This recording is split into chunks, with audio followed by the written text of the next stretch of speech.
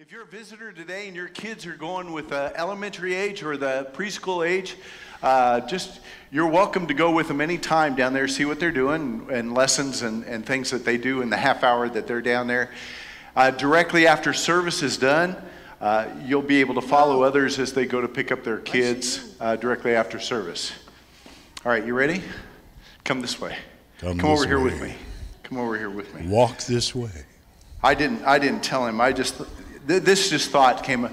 Every once in a while, I break out into song. I thought there's nobody better to sing with than Brian. I want you to meet Brian anyway. He's always back here playing the bass and things. So if you don't know Brian, most of you know Brian, right?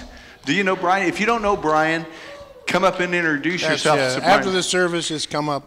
That's right. He'll I be can up here. sign autographs. Anyway, there's a song. I'm going to start singing, and you just join in. We're going to sing. This is going to be a duet, okay? Here we go. Can Ready? you tell me what song? No. Yeah. It starts with, I'll go a little slow at the beginning. Then First Christian Church Got Talent. Yeah. This world is not my home. I'm just a passing through. My treasures are laid up somewhere beyond the blue. The angels beckon me from heaven's open door, and I can't feel at home in this world anymore. Oh Lord, you know I have no friend like you.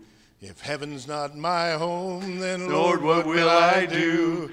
The angels beckon me from heaven's open door, and I can't feel at home in this world anymore. Come on, Bill, we can do a trio. Thank you, baby. Will that be all? That's it. I really, in my study or in the passage that we're looking at today, that song came to mind. You know, this, especially in that beginning phrase. You know, this world is not my home. I'm just passing through. In our passage is 1 Peter chapter 1. And specifically 13 through 21. In verse 17, it has this sentence: live out your time as foreigners here in reverent fear.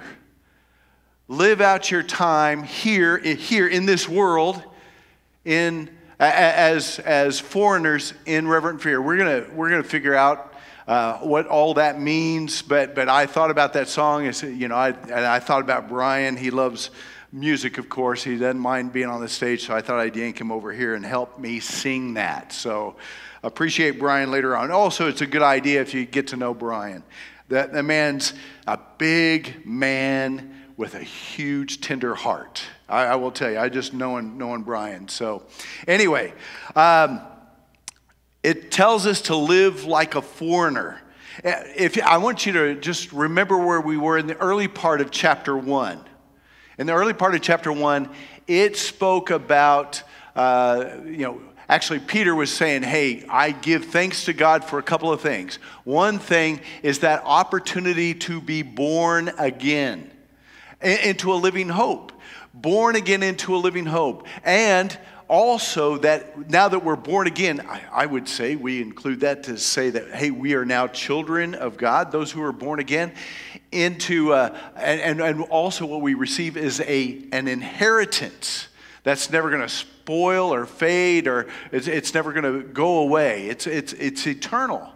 And so in all that, Peter is saying, man, what a reason to give God thanks for is the salvation we receive in Jesus Christ, because it's all speaking about Jesus and what he's given us. In 10 through 12, we didn't cover it last week. In 10, 11, and 12, it actually goes to the place of saying, what we've received, these prophets who prophesied about Jesus coming, they were searching for the fulfillment of those prophecies. It was so wonderful. It was so wonderful, all the prophecies they laid out about the coming of the Messiah, the coming of the Christ. And so they were diligently searching for that to take place. And at the end of that verse 12, it says, these things are the things that the angels have longed to look into. They've been anticipating, they've been looking forward to it. Of course, they've now beheld it. in the coming of Jesus. We have the position of looking back into the Scripture, hearing the story of Jesus coming, and He is the reason that we have this opportunity to be reborn into God's family and given that inheritance. Now, I want you to look at our passage. If you got your Bibles open, or it's going to be up here, in verse 13, notice the word it begins with. Therefore. Therefore. So we already know the direction that Peter is taking. Look what we have. Look at this. Rebirth and inheritance that we don't deserve. Woo! And then he says, therefore. So we know the direction that we're about to read.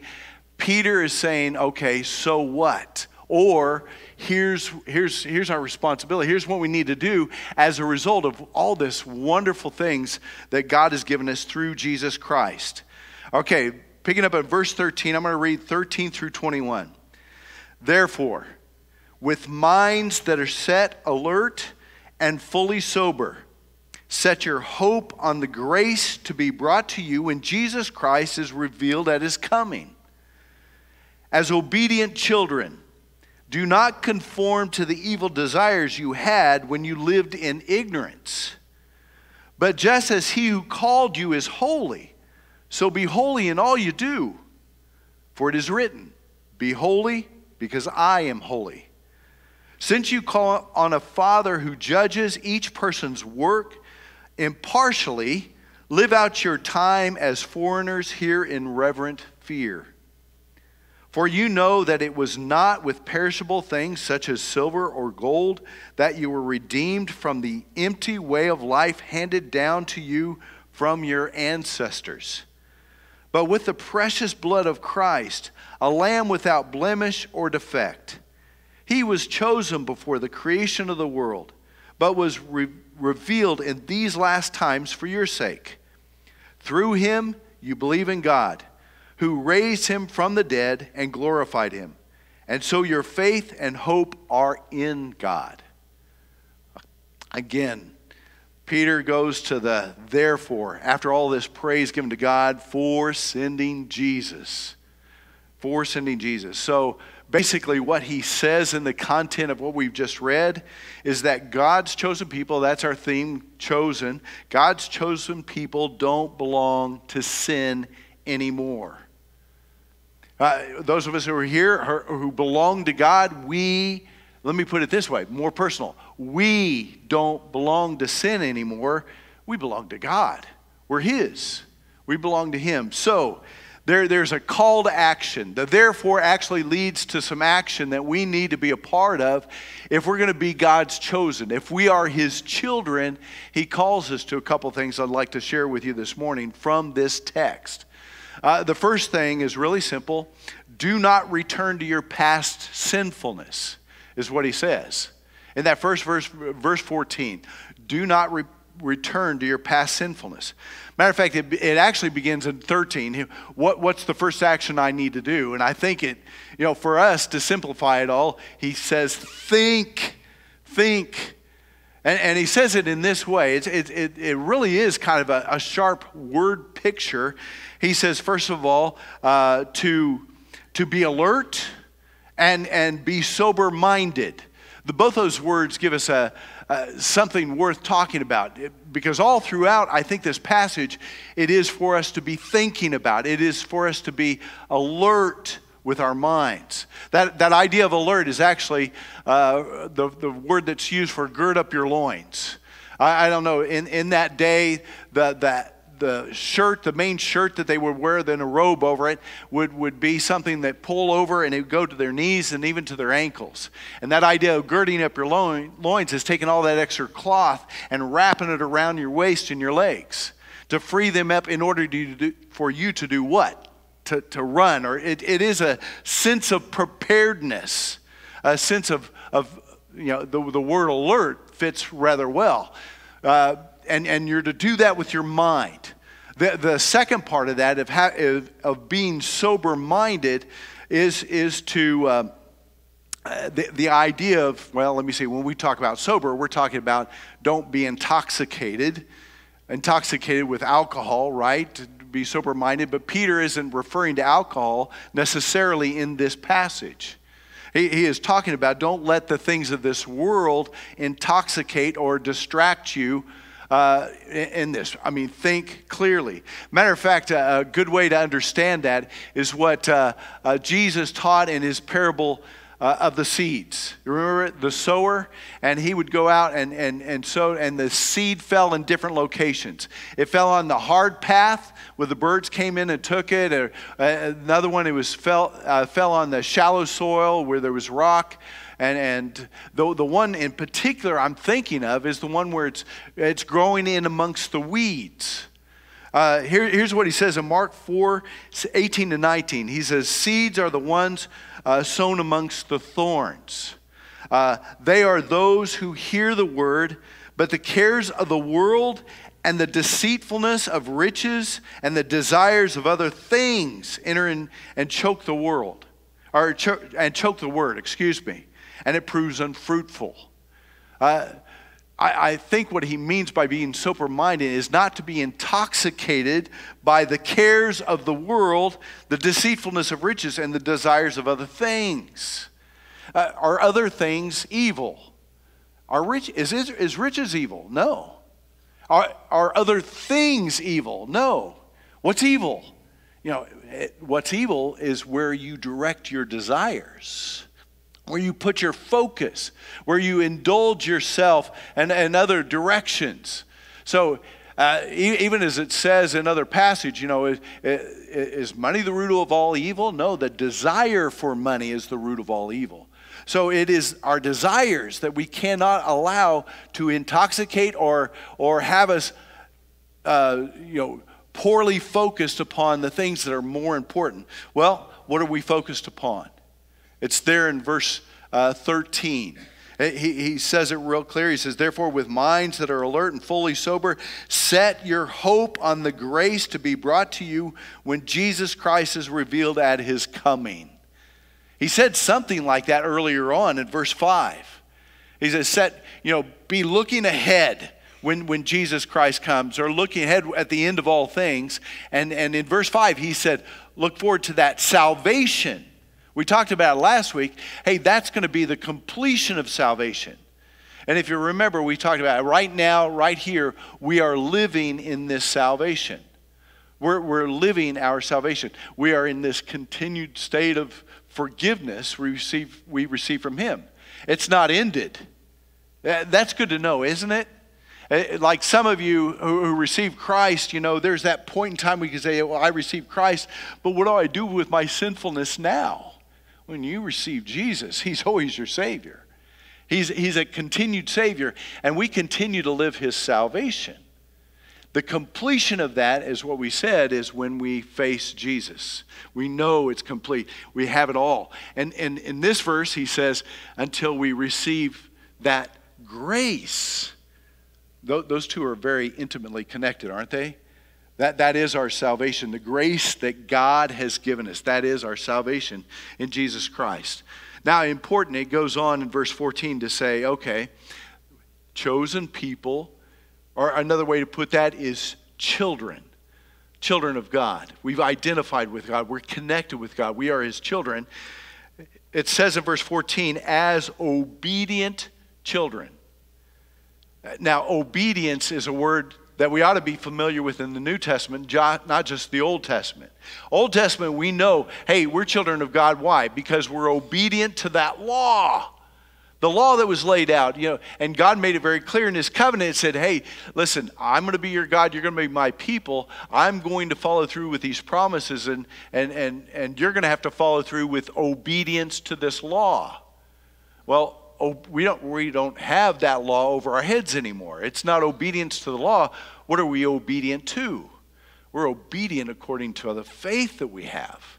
That's what action moves us to listen and adhere to what Jesus has for us, and Paul has for us in the scriptures, and even Peter has for us in this word today. It is obedience that we follow through. Now, the obedience he begins with in verse 14 is this: do not conform to the evil desires. There it is again. Not to focus on stuff and other stuff of the world, the evil of things. Don't go back to your evil desires. Do not go back to that distraction that you had before you knew Jesus. Do not conform to the evil desires you had when you lived in ignorance. Now, ignorance, for the Greeks at that time, or for the Gentiles, it was the observance of other gods, or maybe many other gods. It was paganism. And that's where they put their desires. A lot of their pagan, they looked for things that came through the pagan gods. And so he's saying, don't go back to that. That's silly, isn't it? Worshiping things that we created with our hands. Well, none of you have ever done that, right? I don't know, a stick or something formed in your living room that you bow to. That's not where you came from. It even talks about the foolishness that came from your ancestors. The kind of things that they were involved in before. Well, their ancestors went through paganism. Where did we come from? Perhaps family. I don't know whether you were raised in a Christian family or not. Maybe you weren't. What was the focus of your family? What was the things that were most important to them that they pursued? What was it before you knew Jesus? What was your greatest desire and your greatest pursuits? He's saying, don't go back to those evil desires, things of this world, things of greed, things of lust, things that cause us to run in directions that are not fulfilling. And verse 18 calls that an empty way of life. He actually refers to that way of life as an empty way of life. And that would be pursuing the things that are not eternal, but things that are temporary. The difficult part of this passage that I think Peter brings up for many of us comes in that next verse, verse 15. But just as he who called, don't pursue the things of this world or where you came from. In verse 15 he says, but just as he who called you is holy, so be holy in all you do. For it is written, be holy because I am holy. The second point is this: grow in God's holiness. The instruction really is simple. Don't go back to where you were. Be holy. Be holy like God is holy. And matter of fact, I actually say grow in God's holiness. I hope to point this out. But in the verse it actually says, be holy. Does anybody feel the weight of that? What does it mean to be holy? We think about God. What does it mean that we have a holy God? I think the word that I most often hear in asking that question is, he's perfect. Is that the word you think of in holiness? God is perfect. Matter of fact, it is the word that helps describe everything about God's character. Well, he's a God of love. He's a God of holy love. He's a God of holy judgment, holy wrath, holy patience. Everything that God does, he is holy. Matter of fact, it's very clear that if God were not holy, he would not be God. He would cease being God. I appreciate listening earlier this week to R.C. Sproul. He asked a question concerning the Lord's Prayer. You familiar with the Lord's Prayer? It begins, Our Father who art in heaven, hallowed be thy name, thy kingdom come, thy will to be done. That, when Jesus taught his disciples how to pray, he gave that prayer. And in that he asked the question, he said, where do the petitions begin in that prayer? Where does it that he begins to say, here, ask for this? And a lot of us would say, well, he begins by asking, may your kingdom come. That sounds like, a request. But he said, I want you to consider where he says, hallowed be thy name. You see, he didn't say, hallowed is your name, like that, say, hey, I want to recognize who you are, that you are holy. He says, hallowed be thy name. He said, what if that's the beginning of the request? He wants you to know, anyone who's praying, what a great prayer. May your holiness be recognized in me. Part of that prayer is saying, I want to recognize God as a holy God. How important is that? Have we spent any time giving God praise because he is holy?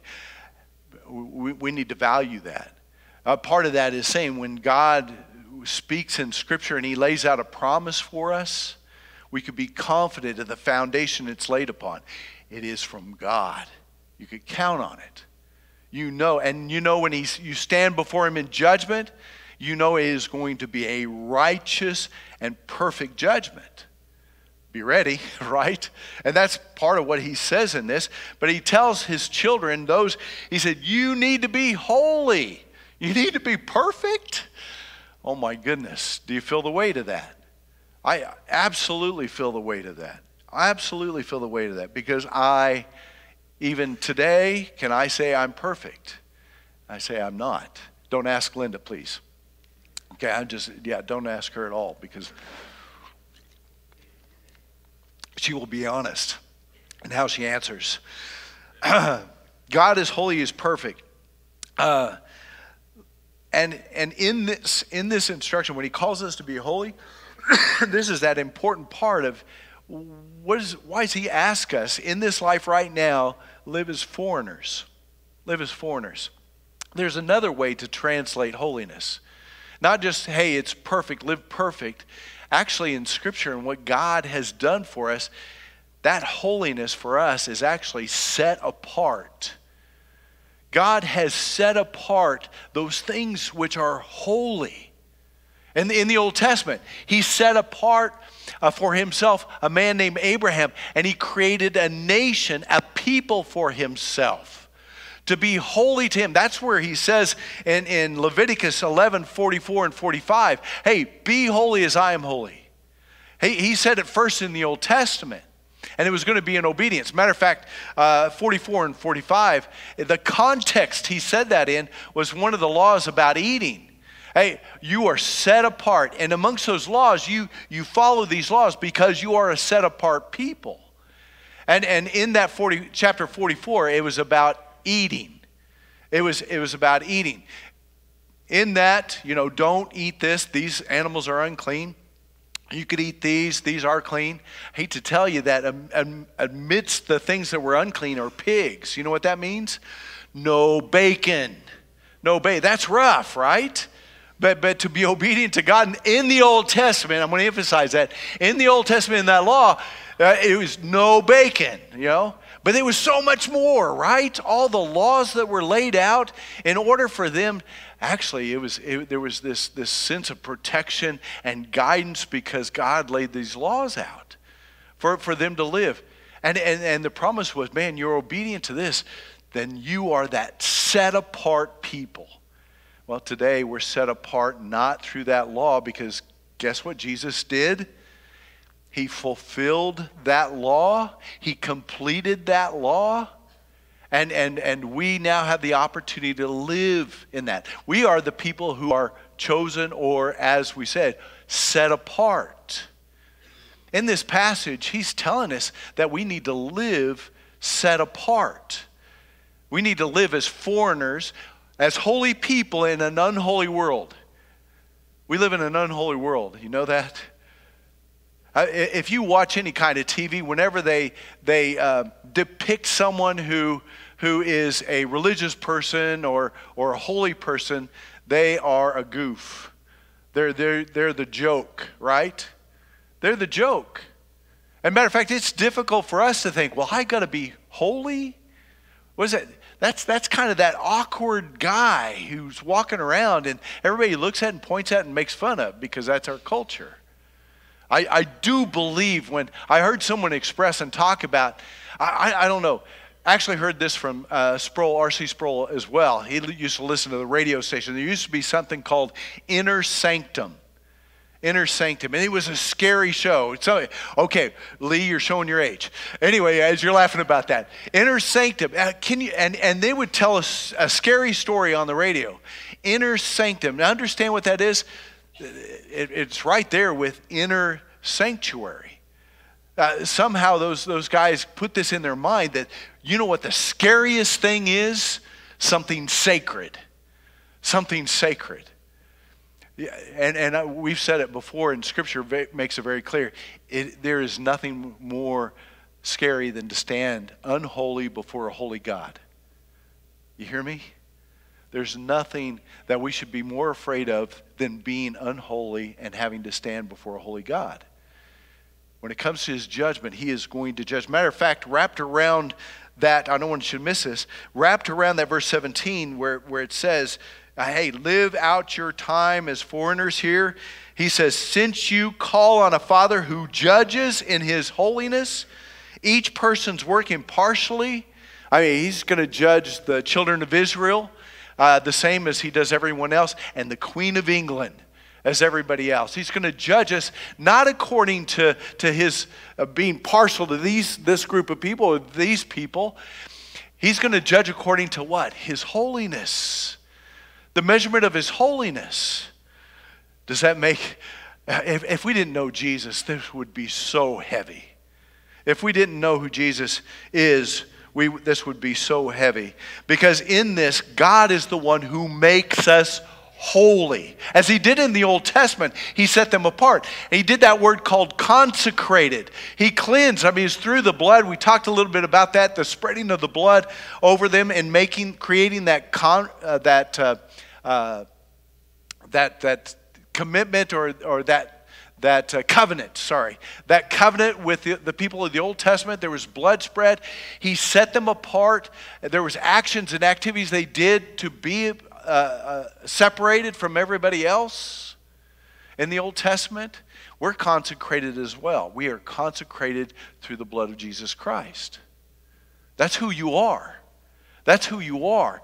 In Jesus, we belong to him. We belong to God. We're his people, set apart, holy for his purpose. And in this, he's done everything for us. Matter of fact, Jerry Bridges writes the book Pursuit of Holiness. Our Followers Made group is reading that.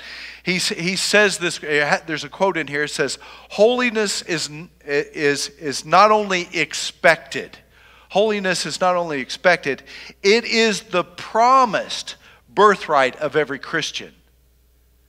Do you hear and understand? It's something like, oh no, I'm a believer now, I have to be holy. It is a birthright. It is something you received when you came into Christ, that being born again into the family. It is now a birthright that you have, that you have the opportunity to live and pursue in this life. You see, I think that word pursue is exactly right. Part of the obedience of our faith is, learn to live holy. Learn to live holy. There needs to be effort from God's children to live holy. It's not, we need to be careful that it's not just something of faith. Oh, I have faith, God's put those holy in. It's Jesus has done it all. I'm going to go live however I want. Well, the beginning part of the message absolutely tells us don't go back, right? Don't live however you want. Don't live according to your desires. Don't live like the world. Live as foreigners. Be holy. Pursue what you've been given through Christ. You are a sanctified people, 100% ready to stand before Jesus and receive that inheritance. That's what we have in Christ. Now live it. Now live it, right?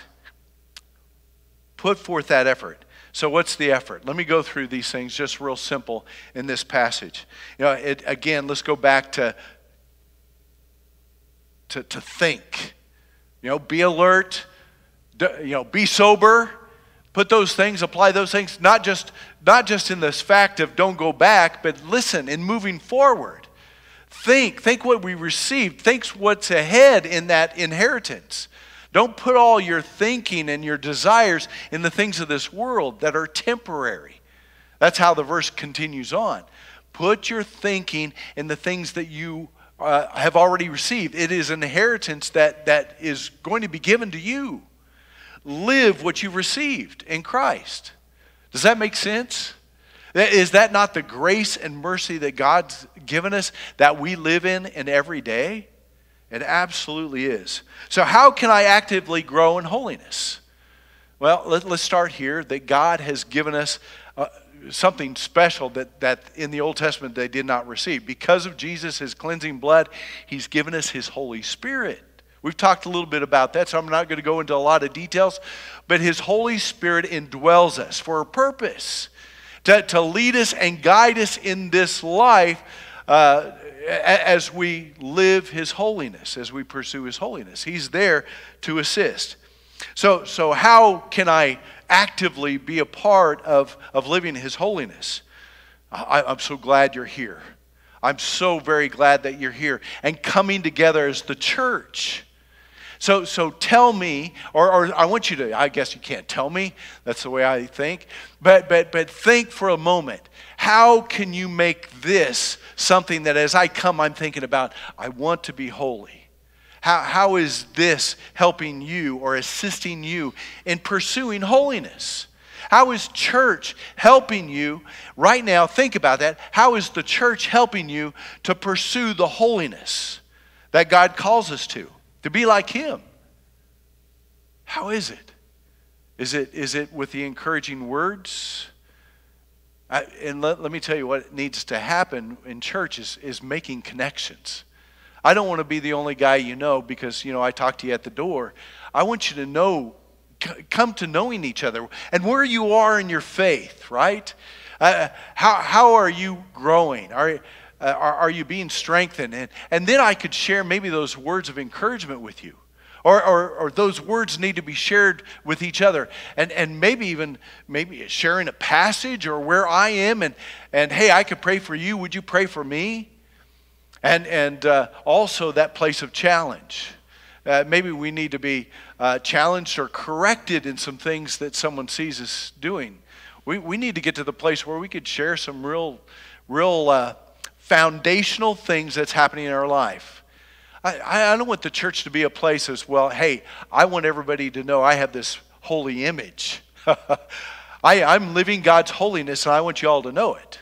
Well, there was Pharisees in the scriptures, and they weren't very honest. We need to be a people of truth and honesty, and just even to share with a brother or sister in Christ, hey, I want to let you know that this is the area I'm struggling in. This is the area where I find myself repenting of often. How do I overcome? Can you help me? Can you hold me accountable? See, I believe that's the activity of the church. I believe that's the activity of the church. It's the way that you connect with others that are around you. It is the building of that relationship. It's not this sitting in pews and looking at the person up here speaking, but it needs to go so much further. Building of relationships with people around you where you're growing. Think about that. Think about it. Where are you right now? What are you involved in? Are you connecting with other people? How can the people around me help me to grow in the holiness that I'm called to? All right? What else could help us in our holiness?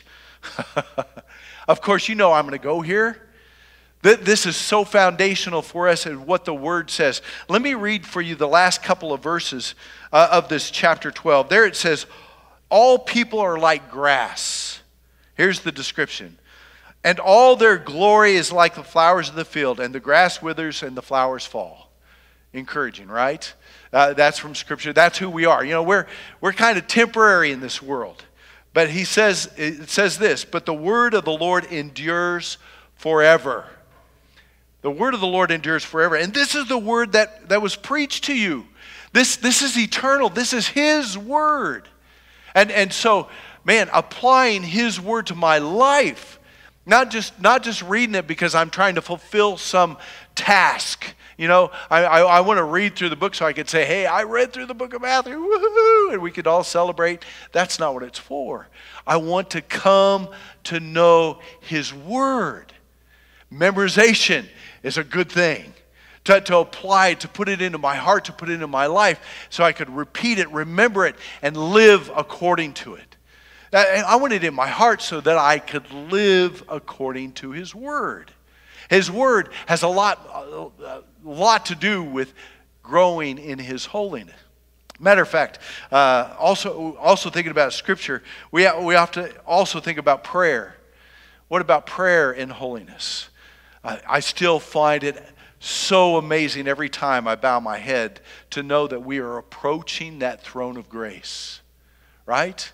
I have a hard time thinking about salvation, that I'm worthy to be saved because of my sinfulness, but then to think that I can approach his throne and make request of the Almighty God who is holy.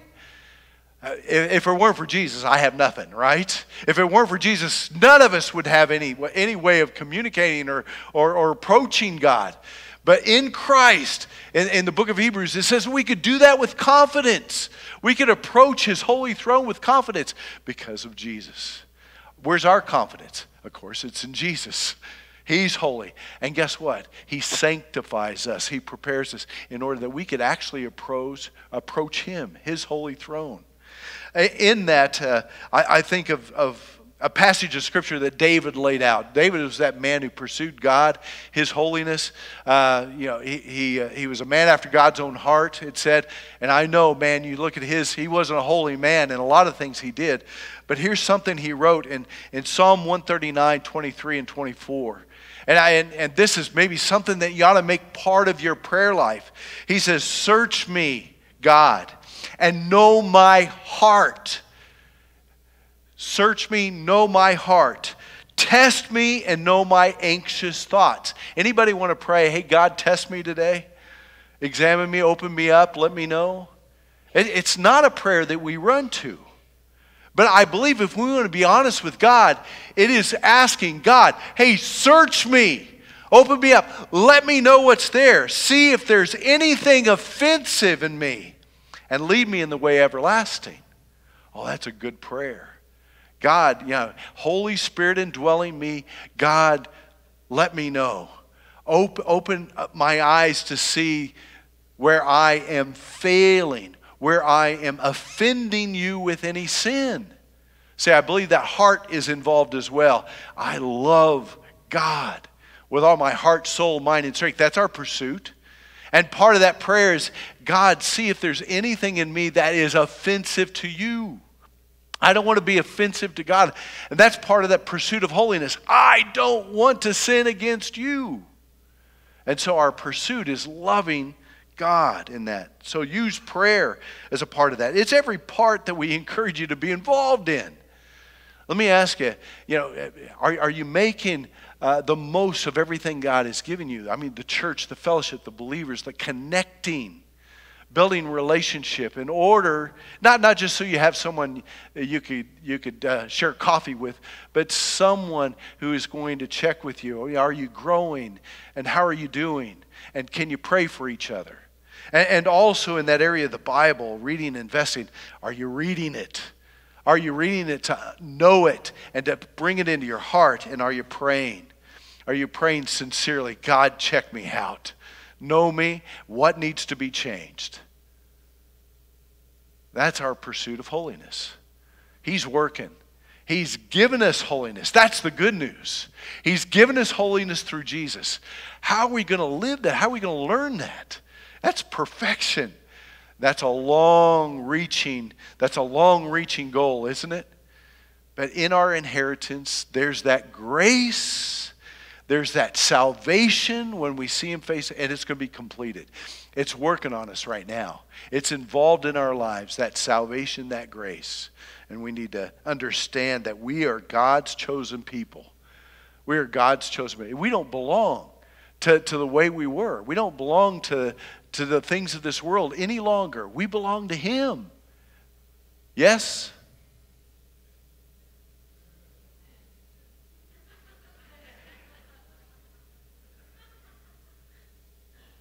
I think it's good you just chew on that for a little bit. Yes. Yes. We belong to him through Jesus Christ. That's the rejoicing. That's the celebration. Therefore, Peter says, hey, don't go back to the sinfulness. Live his holiness. Let's pray. Father in heaven, we praise you. We thank you for this day. Oh, Father, we praise you for the message of grace and mercy, of what you brought us to in Christ, that we could be called your children. It sends us to a place of rejoicing and celebrating, because the life we have to live is one for Christ. Father, but then along comes that expectation to live the holiness we've been given. Well, Father, it is a privilege. It is a privilege to have the things that you've given us, your church, the scriptures, prayer, everything that we have available to us in order for us to engage with the Spirit within us and to live a life of holiness. We know, Lord, along the way, we're going to continue to need that salvation. We're going to continue to need that grace. But Lord, help us to move forward. Help us, Father, as we pursue holiness. It's in Jesus' precious name we pray. Amen.